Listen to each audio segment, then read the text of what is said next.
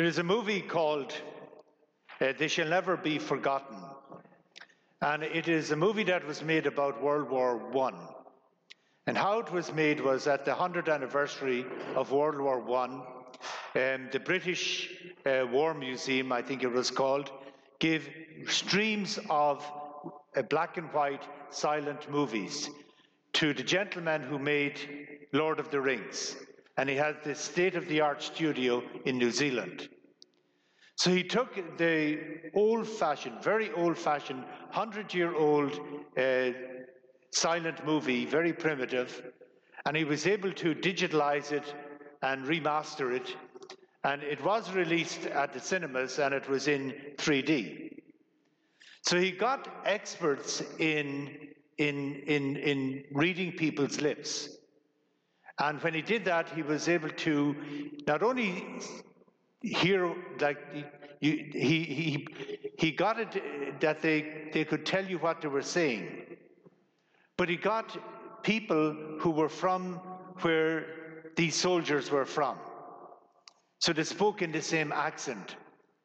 And you were able to see that they came to life in these movies. It was quite remarkable. And I'd highly recommend that movie if you want to get an insight into the viciousness of war. And it was shocking to watch and to see what they went through.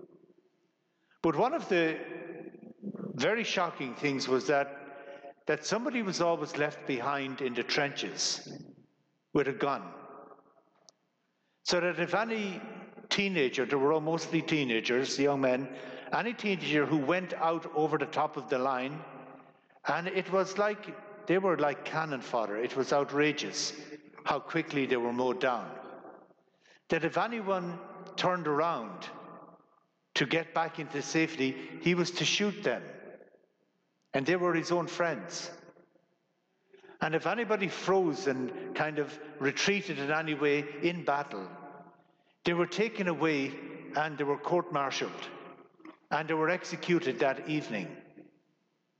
There was an incredible lack of understanding of what we call today PTSD, post-traumatic stress disorder. And even to today, there is an incredible lack of understanding of the effects that trauma can have on people like that. Even their families suffered the stigma of it then. And perhaps even today, families suffer the stigma of it also. I've been at several funerals where people have come back from, sometimes highly decorated, being in war in Afghanistan, and some of the other places that they were at war, Iraq, Afghanistan. And sadly, when they come back, shortly after coming back, they committed suicide. And once again, I say, we can never underestimate the trauma that experiences like that can have on people. Traumatic experiences can be very destructive to us. And we see it day in and day out. Some people are undergoing trauma because of what we are living through in this pandemic. And it is particularly traumatic for seniors who are in nursing homes.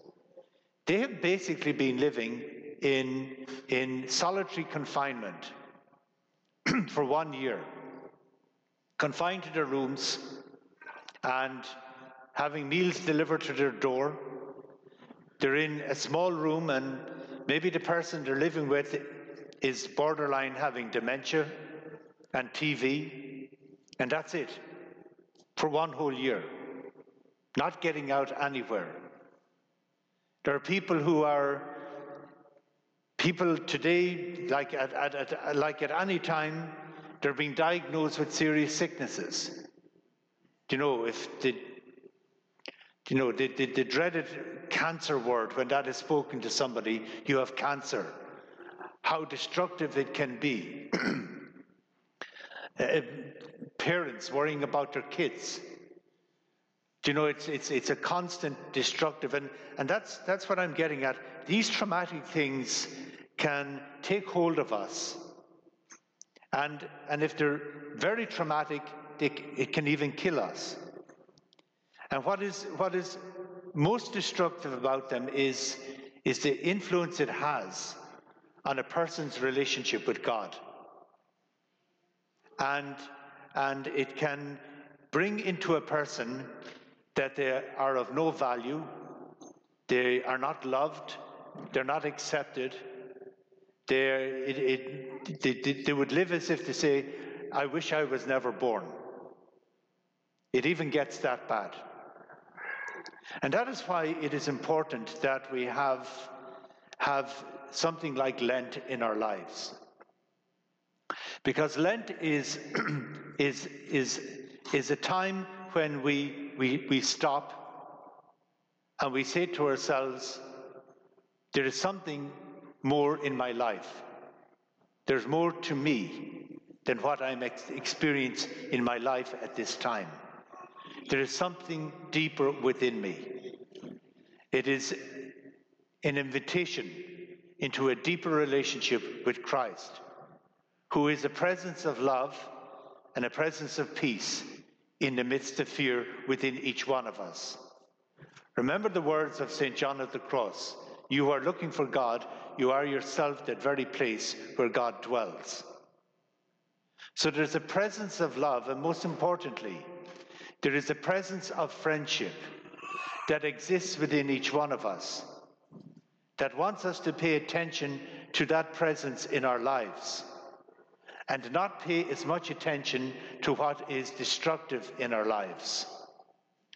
Even more beautiful, that presence of love, and especially a presence of friendship that exists within each one of us, not only wants to show us love and forgiveness, and love comes to completion in forgiveness, because when we experience that loving forgiveness in our lives, the whole purpose of that is that presence of love in Christ also wants to receive our friendship and our love in return. And that is something that not only brings joy into our lives, but also brings joy into God's life as well. So this is an invitation during the 40 days of Lent to step back from anything in our life that is destructive, that is causing fear, that is causing worry, that is causing trauma, and to come into touch with something that is within you and around you, but most importantly within you, in your soul, that is seeking your friendship in a very beautiful and a very loving way. If you are practicing for a marathon, which is, I don't know, so many miles, you will begin practicing probably for weeks and maybe even months beforehand. Likewise, Lent is a time for practicing spiritually. It is taking upon ourselves spiritual practices so that we will once again restore that relationship with the Lord in our lives. And that is what we should do during Lent. It's not a matter of giving up fish on Friday. No, the other way around. Giving up meat on Friday. Or I'm not going to have candy during Lent. I know I'm doing the same thing myself. But that's trivial. And that's irrelevant.